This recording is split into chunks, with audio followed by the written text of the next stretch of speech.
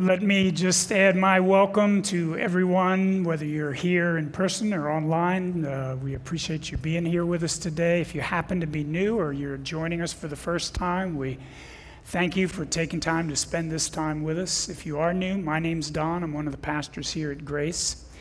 And this week, we are in our second week of a new series we started last week where we are teaching through the book of James, and we'll be doing that through the spring and through much of the summer as well.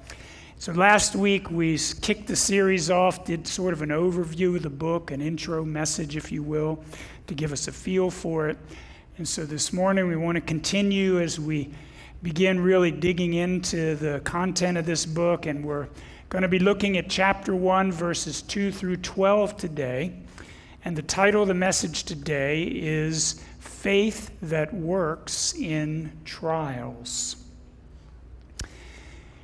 Well, one of my favorite modern-day philosophers, if you want to call him that, is former New York Yankees catcher Yogi Berra.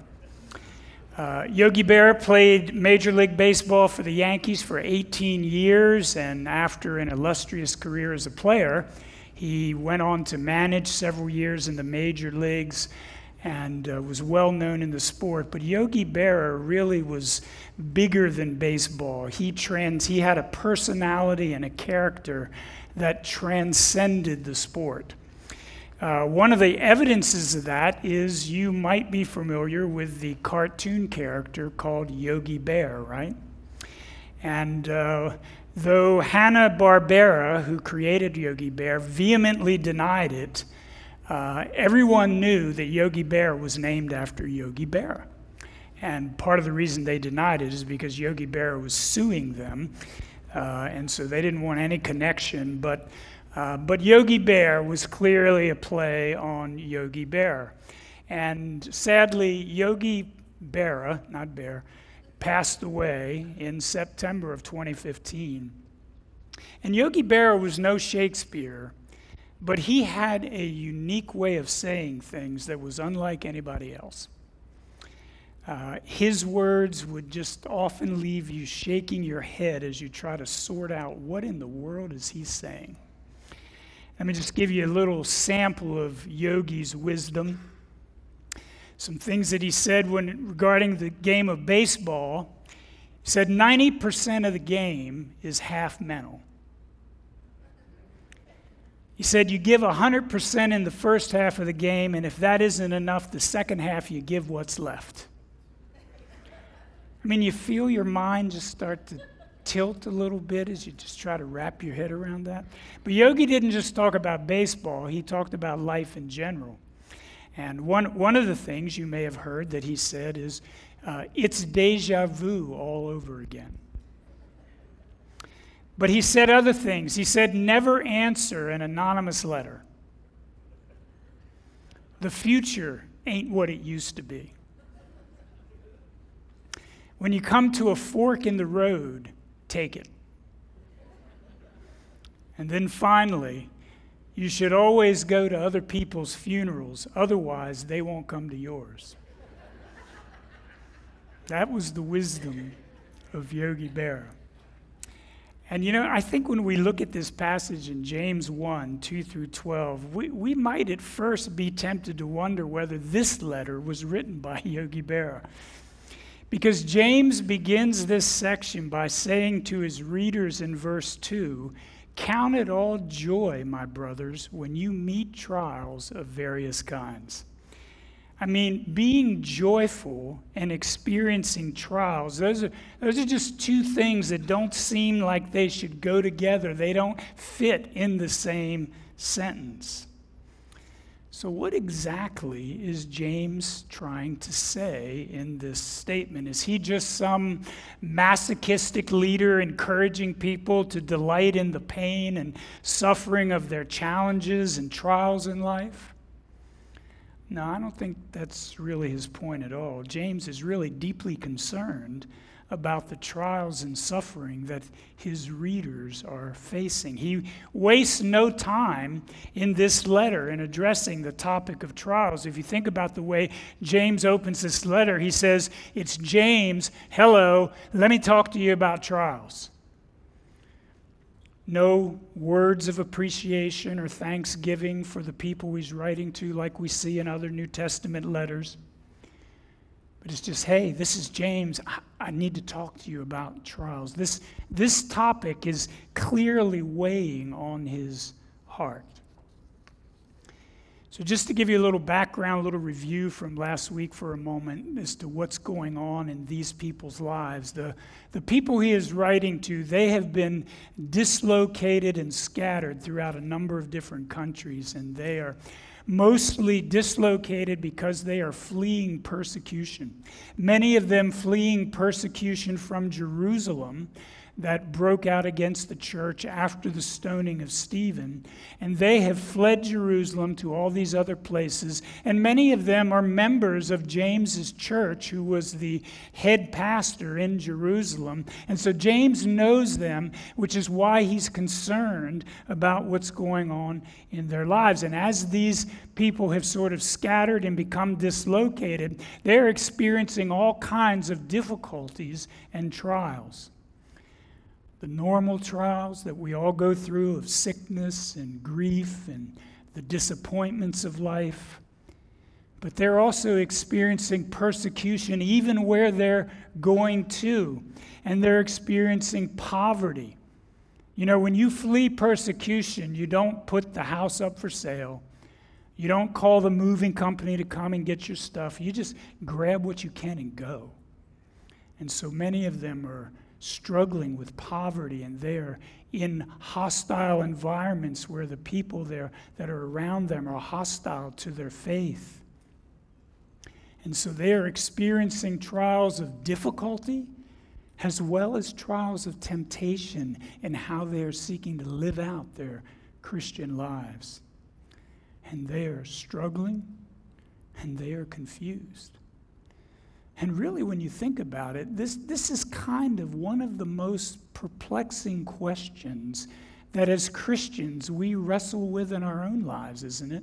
Kind of the idea of, why do God's people suffer? Why do we go through trials and difficulties? I mean, if God loves us, if he cares so much about us that he would send his son to die for us, why does he allow difficulty and trials and suffering in our lives? And so James's concern for how they're responding to the trials and challenges they're experiencing is really one of the primary reasons that he is writing this letter. And in this passage in James 1, 2 through 12, James wants them to see their trials and difficulties not with eyes that only see the challenges and the hardship and the suffering, but with eyes that look beyond the immediate circumstances. Eyes that see with a faith that is living and real. See, James wants his readers to understand something about trials that can only be seen with eyes that see with real and living faith. Because real faith knows that trials are God's tools to shape our lives for good.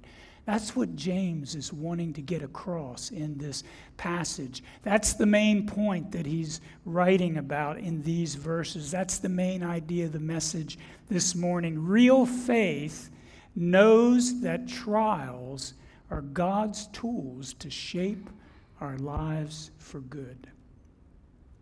And in these verses, there are three things we want to look at this morning that help us see how God uses trials to shape our lives for good. So before we look at that more closely, let's take a moment and ask God to be with us this morning. Well, Lord, we just come as we look at your word, Lord. You, through your Spirit, through the pen of James, Lord, you wrote these words not just for his readers, but for us today as well. And so, Lord, we ask that you would meet us, each of us, in this time, wherever we may be. Because, Lord, if we are not in a trial now, we will be someday. And you would use your word to be a blessing to your people, to encourage us, to help us see, Lord, the bigger picture of what you do through times like this. So, Lord, send your Spirit now. Help me to communicate your truth faithfully and accurately. And, Lord, speak to each of us that you might minister your grace for the glory of your name and the good of your people this morning. I ask this in Jesus' name. Amen. So first thing we want to see about how trials are God's tools to shape our lives for good is that God uses trials to build our faith and character. So let's begin by looking at verses 2 through 4 of James 1. He says, "Count it all joy, my brothers, when you meet trials of various kinds. For you know that the testing of your faith produces steadfastness. And let steadfastness have its full effect, that you may be perfect and complete, lacking in nothing." See, if we're going to understand how we can consider trials a joy, we need to begin with an understanding of God's perspective on what good is when it comes to our lives. See, the goal of our life from God's point of view is not for us to live a life of maximum comfort and ease. God's not into the health and wealth approach to the Christian life. His goal is to make us into the image of his Son, to build our lives, to be more and more like Jesus Christ, to shape us so that we grow in spiritual maturity and holiness. God is committed to that goal in the life of every believer. And trials are a key tool that God uses to do just that. See, trials are not random or coincidental. They are uniquely designed by a sovereign and perfectly good God for each one of us.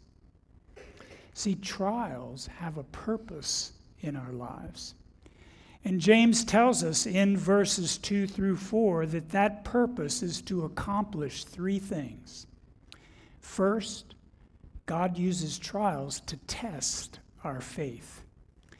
And the word test or testing in verse 2, it doesn't mean the kind of test where God is wanting to find out whether our faith is real or not. I mean, it is true that trials reveal our true heart and what we genuinely believe and trust in, perhaps more than anything else. And if our faith is not real, it will be evident in how we respond to the trials and difficulties we encounter in life. But that is not the main point of this testing. See, this kind of test seeks to prove or refine what is already there. It's a word used elsewhere in the Bible to describe the process of purifying or refining precious metals. For instance, if you are purifying or refining gold or silver, what you do is you put it in a container and you heat it up until it's so hot that it literally melts, and as the melted metal churns around and bubbles, the impurities in it rise to the top where they can be skimmed off, and what's left is a purer, more refined, more precious, more valuable silver or gold. See, that's what God is doing in our trials. He is purifying and refining our faith to make it stronger and more valuable. Because, see, our faith and trust in God is extremely precious and valuable to him. Peter tells us this in 1 Peter 1, 6 through 7, as he is referencing the greatness of the salvation God has accomplished for us and how that's being kept in heaven through faith for us. And he says this, he says, "In this you rejoice," this salvation, "though now for a little while, if necessary, you have been grieved by various trials." Why? so that the tested genuineness of your faith, more precious than gold that perishes though it is tested by fire, may be found to result in praise and glory and honor at the revelation of Jesus Christ. See, Peter says your faith is one of the most precious things to God that there could ever be. When you walk through a difficult time, trusting God, wanting to follow Him, relying on Him, depending on Him, there are few things that give God more glory and honor than that. When God sees you doing that, He looks down and He says, that's my daughter. That's my son. You know. And I think Peter is intentionally ambiguous at the end of that verse when he says that kind of faith, that refined, purified faith, he says it results in praise and glory and honor at the revelation of Jesus Christ. I think it results in praise and glory and honor for Jesus Christ and for God, but it also results in praise and glory and honor for you when that day comes. You see, God uses trials to refine and purify our faith and trust in Him.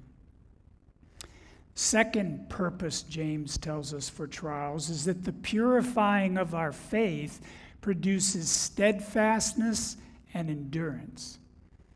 In verse 2, he says, the testing of your faith produces steadfastness. See, the strengthening of our faith leads to an ability to persevere and endure difficulty without wavering in our faith and trust in God. See, God builds something within us that enables us to persevere in trusting Him through the difficult times.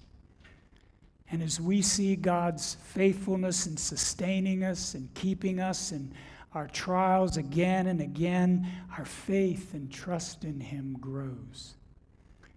See, trials strengthen our faith and endurance so that when difficulties and challenges come, we can stand firm in our faith through those times.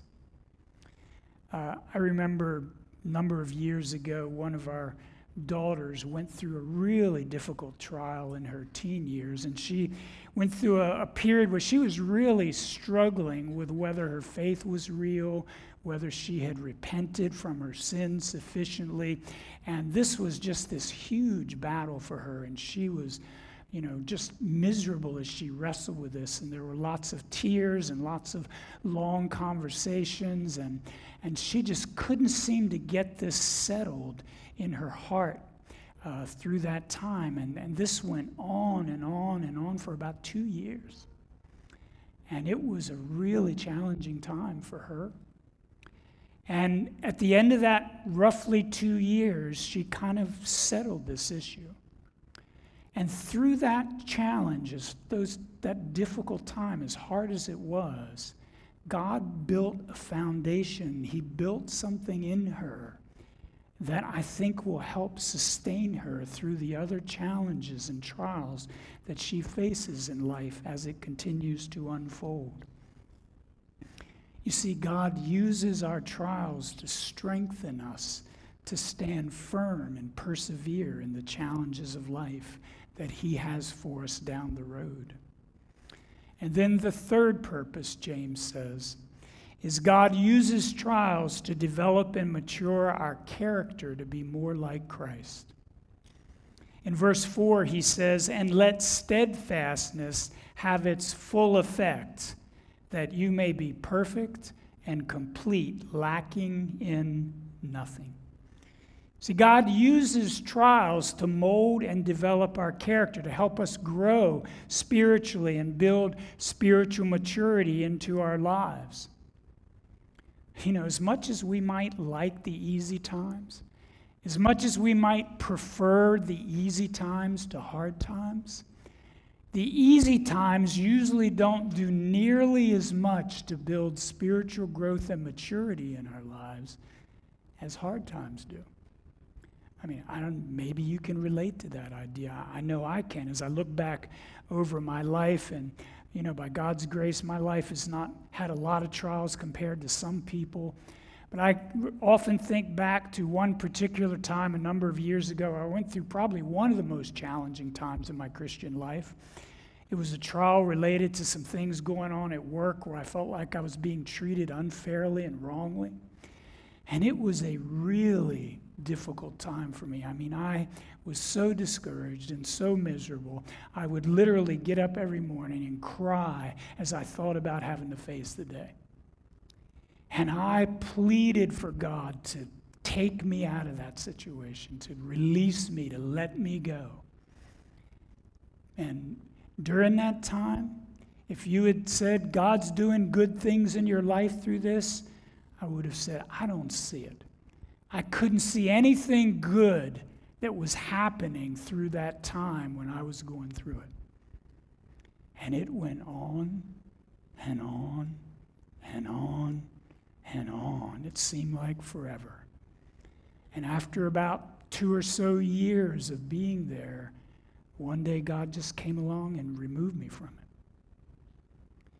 But as time went by after that, and I looked back on that time, while I couldn't see any of this when I was going through it, I began to realize how much God had changed me through that time. How he had ripped out of me pride and arrogance and self-sufficiency that I was blind to. How my seeking to find my identity and my worth in what I did, he tore that out of my life as well and reoriented me. He humbled me and taught me how to walk with him rather than try to handle things myself through that time. And that difficult time, when I look back over my life, I think that did more to change me maybe than any other time that I know. That's the way trials work. The Apostle Paul echoes James's sentiments in Romans 5:3-4. He says, not only that, but we rejoice in our sufferings, knowing that suffering produces endurance, and endurance produces character, and character produces hope. In his poem, Robert Browning Hamilton, in his poem Along the Road, he said this. He said, I walked a mile with pleasure. She chattered all the way, but left me none the wiser for all she had to say. I walked a mile with sorrow, and ne'er a word said she. But oh, the things I learned from her when sorrow walked with me. See, James tells us that trials should be a reason to rejoice. And it's not that the trials are joyful in themselves. We don't rejoice in the trial itself. We don't ignore or act like we're unaware of the pain or suffering involved. See, joy is only possible if we understand the bigger picture of what's going on.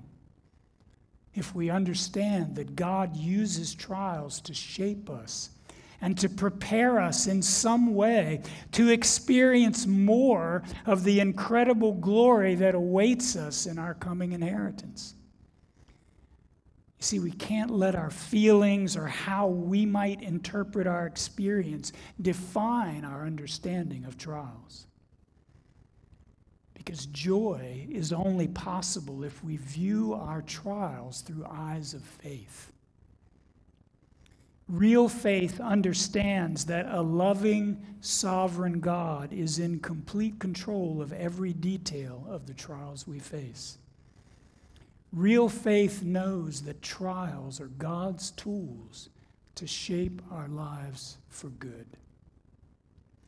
Second point we want to draw from this passage is God uses trials to draw us to trust and rely on him. Let's look at verses 5-8. James goes on to say, if any of you lacks wisdom, let him ask God, who gives generously to all without reproach, and it will be given him. But let him ask in faith with no doubting, for the one who doubts is like a wave of the sea that is driven and tossed by the wind. For that person must not suppose that he will receive anything from the Lord. He is a double-minded man, unstable in all his ways. You see, if trials are going to have the effect in our lives that God desires, there is a response required on our part.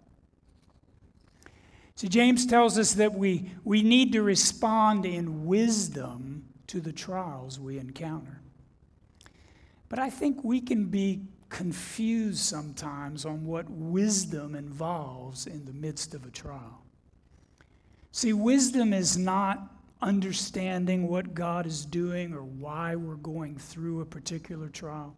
Often when we're in a trial, what we ask God for is understanding when we're in the midst of it. I mean, I don't know if you can relate to that, but I can't tell you how many times I think I've said to God as I've gone through something, say, Lord, if you just kind of show me what it is you're wanting me to get here, if you just kind of tell me and help me to see it, Lord, I'll get it. Look, we can be done with this and move on. Just let me know what it is you're trying to teach me. Can you relate to that? You just want to understand, right? And somehow we think that if we could just understand on it, if God would just let us in on what he's doing, if we could just understand it, we would just instantly get it and be different. And there'd be no more need for this trial to continue. And the reality is when we pray like that, we just want out. We just want out of that trial. But the truth is, God doesn't need our understanding or our help in accomplishing his purpose in our lives with trials. He is able to do it completely apart from our knowing what he's doing. He doesn't need our conscious assistance. He doesn't need us to learn something consciously through a trial. You see, trials are not about teaching us. They're about changing us. I think going through trials is kind of like surgery. You don't go into surgery and say to the surgeon, if you just kind of help me understand what it is you're going to be doing here and kind of what you're going to do, then we can just skip all this, the operation and the recovery and the therapy that I'm going to have to go through. Just tell me what it is you want me to be different in, and I'll just do it. That's not the way surgery works, is it? When you go into surgery, you submit yourself to the care of the surgeon, and you don't do anything, right? You just lay there, and he operates on you, and as he does so, the recovery and the therapy, they're all part of the process of the change and healing that is being brought about by the surgery, and you don't have to understand any of it to benefit from it. And I think that's often the way God works in trials. He doesn't need our help. He is the infinitely wise surgeon. And let me just say this. Let me give you a little caution here. Because if you understand this, I would just encourage you, don't be too quick to think you know what God is doing in other people's trials in life.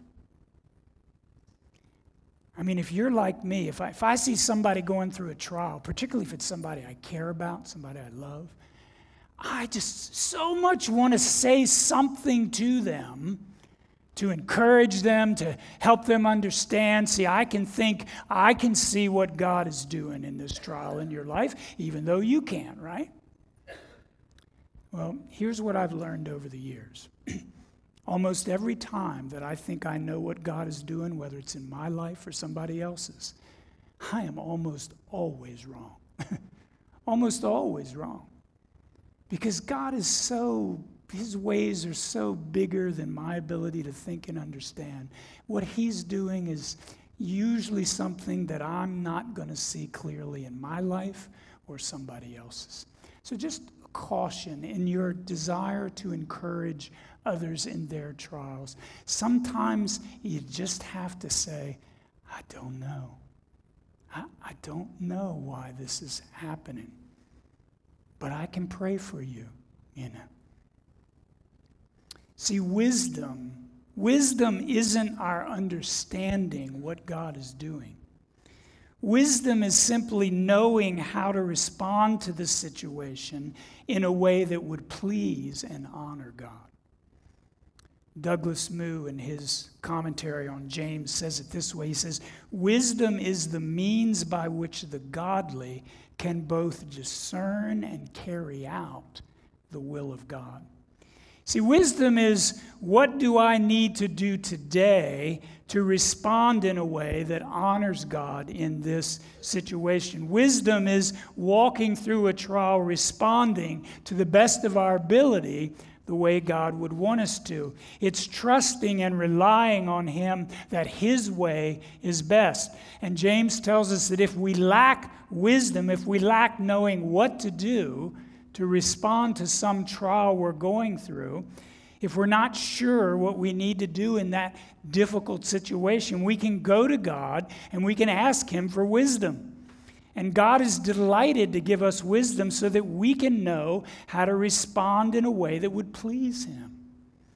See, He wants us to rely on Him. He's longing to help us know how to respond wisely. He is for us in our trials, not against us. He's not trying to destroy you in the trials that you go through. And James tells us in verse 5 that God gives wisdom generously. He gives it to all who ask, and He gives it without reproach. And do you know what that means? It means like when you go to God and say, Lord, I need wisdom, God's not sitting there with His arms crossed saying, look, I warned you, or, didn't I tell you, or how many times have I, or if you just hadn't done that, that's reproach. And that is not like God. God is not focused on critiquing you for all the ways you may be falling short as you go through that trial. You see, the reality is you will fail at times when you go through a trial. You won't always handle everything just right and wisely. I mean, that's the nature of the testing process, right? The impurities are being brought to the surface so that they can be skimmed off, and those impurities sometimes come out in our lives. That's part of how God changes us. And so there will be times when you won't always do it the right way, but that's okay. You can go to God and say, God, help me understand how to walk with you through this time. You see, God is for us and wants to help us respond wisely. And He's the God who loves to give wisdom to us as we seek Him in His Word and in prayer and through the counsel of other believers. See, God wants to draw us to trust and rely on Him in our trials. And the only thing that He requires is that we come to Him in faith, relying on Him and not ourselves, trusting in His wisdom and not our wisdom or some other wisdom, wanting to please Him rather than our own desires, willing to walk His path and not our own. As verses 6 through 8 tell us that the person who doubts God and relies on himself or some other source of wisdom, that person won't receive anything from Him because he's double-minded and unstable. The idea of double-minded is there's no solid commitment to anything. You're just jumping back and forth. You're wavering between wanting God's help but trusting in something else at the same time or looking someplace else. See, James isn't talking here about momentary periods of struggle or questioning. He's talking about a doubt that shapes what a person trusts in and their motives. He's talking about a doubting where we trust our own wisdom or the world's wisdom rather than God's wisdom. A doubt that reflects a turning from God rather than relying upon Him. See, it's a person who's inconsistent and wavers between trusting God and taking things into their own hands, relying on human or worldly wisdom. A person who's not set on pursuing God's will. And James uses this picture. He says, a person like that, you're like a wave of the sea tossed about by the wind. And he's not talking about waves that kind of the surf that breaks on the beach. He's talking about waves out in the middle of the ocean, and the shape of them is constantly changing as the wind blows. There's nothing solid that's keeping them firm and stable. See, the issue is not whether we ever struggle with questions or momentary doubts. The issue is, who do we turn to and where do we look as we wrestle through those times of questioning and doubt? Do we look to God in those moments, even though we may not understand everything?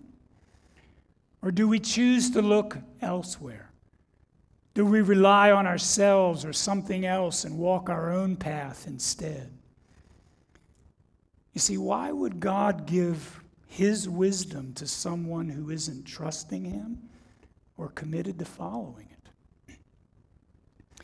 God won't grant the request of someone who's seeking to pursue their way and isn't set on pursuing God's way in the midst of a trial. He will not bless or reinforce that in our lives. You see, trials are designed to help us see our need for God more clearly. And God uses trials to draw us to trust and rely on him.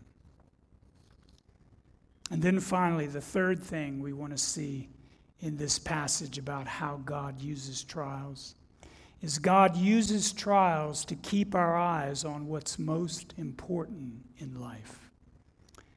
Let's look at verses 9 through 12. James says, "Let the lowly brother boast in his exaltation, and the rich in his humiliation. Because like a flower of the grass, he will pass away. For the sun rises with its scorching heat and withers the grass. Its flower fails and its beauty perishes. So also will the rich man fade away in the midst of his pursuits. Blessed is the man who remains steadfast under trial. For when he has stood the test, he will receive the crown of life, which God has promised to those who love him." You know, severe poverty was a significant trial for many of those whom James is writing to in this letter. But James reminds them in verse 9 that the poor person is really rich when it comes to what truly matters in life if they have trusted in Jesus Christ. A few verses later in James chapter 2, verse 5, James will say this. He says, "Listen, my beloved brothers, has not God chosen those who are poor in the world to be rich in faith and heirs of the kingdom, which he has promised to those who love him?" And as for the rich person, see, riches mean nothing when it comes to the things that are truly important. Jesus told us that in Luke 12:15 as he speaks to his disciples, and it says, "And he said to them, 'Take care and be on your guard against all covetousness, for one's life does not consist in the abundance of his possessions.'"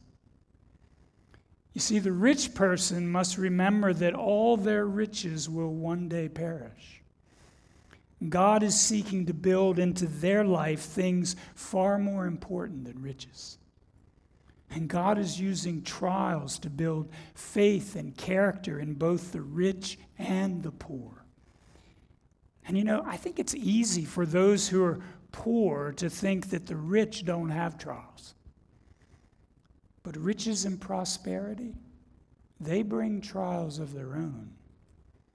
With prosperity, cares and temptations increase in many ways. Prosperity can tempt us to put our hope and trust in other things. Prosperity makes us prone to pride and self-sufficiency. Prosperity tempts us to forget God and live for ourselves. The trials of prosperity can be much less painful to live with at times, but they can be far more deadly to our faith and our commitment to God. And honestly speaking, for most of us in this room, the trials of prosperity are probably a far greater concern than the difficulties of poverty. And James wants us to know that both riches and poverty are temporary.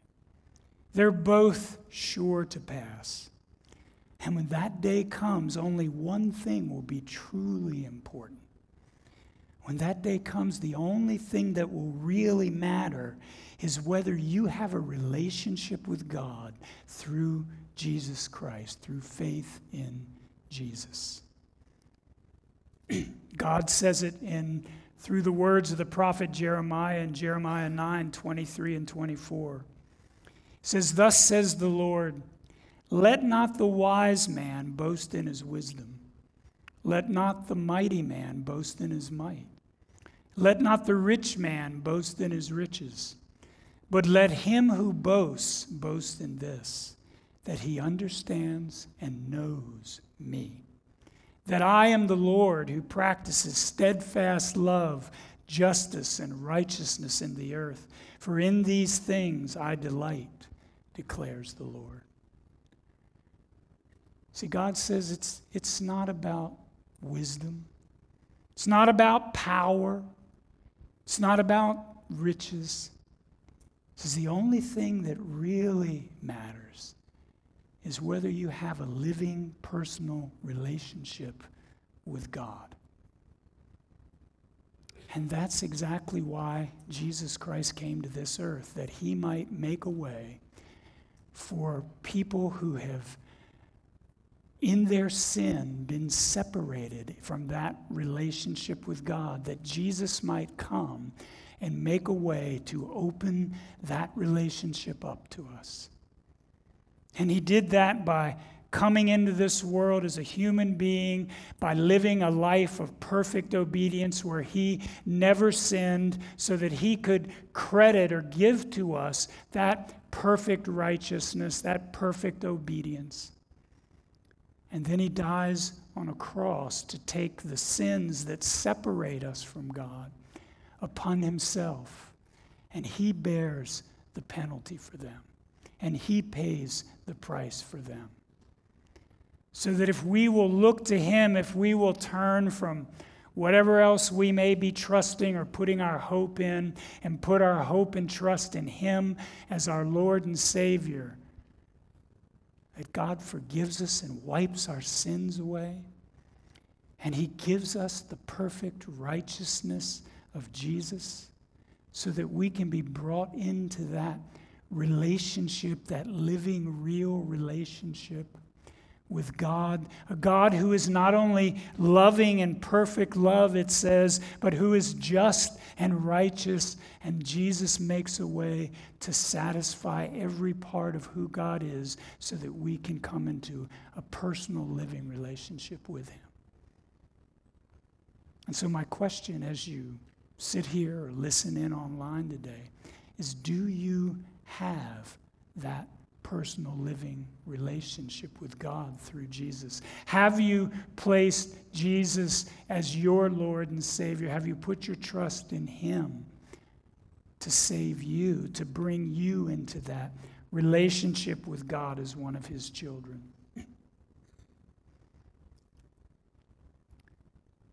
You know, Jesus is really the only way that God has given us to do that. And Jesus himself said it, you know, when one of his disciples was about to leave and be crucified, and his disciples, he's telling him he's going away, and he's going to prepare a place for them, and he'll one day come and bring them to be with him. And one of his disciples said, "Well, Lord, how do we know the way? How do we know the way to where you're going so that we can be sure that we'll be with you, for eternity there, and be a part of those who will be with you?"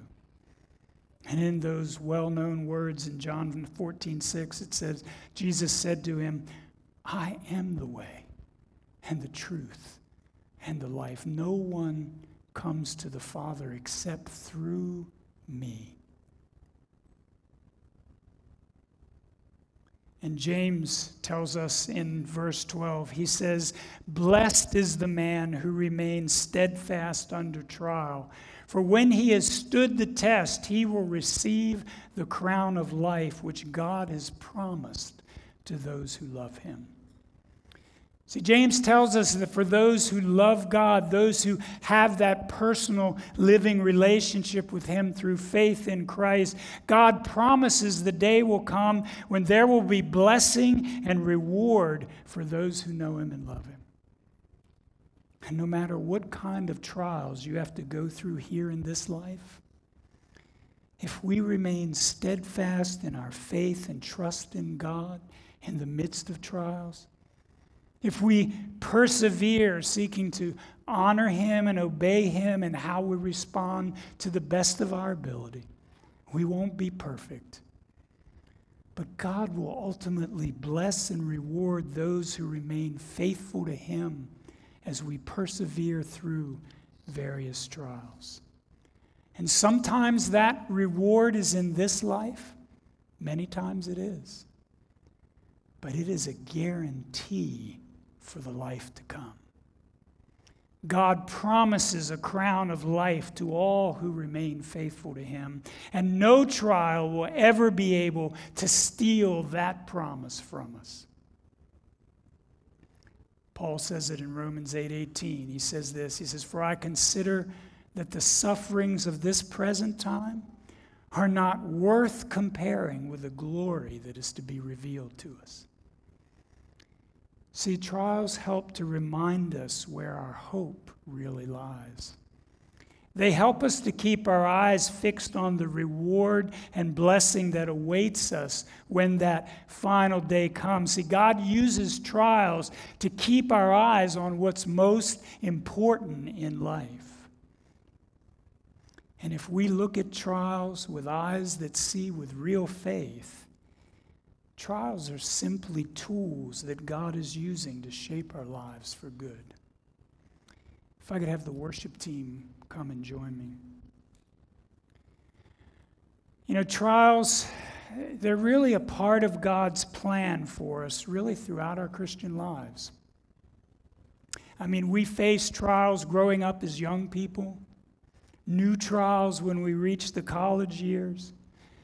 Yet somehow we think that if we can just get to the next stage of life, then our trials and difficulties will be over. Yet it never seems to happen, does it? We get married, and we find there are trials in learning to love and live with our spouse. We have children and learn that parenting has its own set of trials, and so it goes.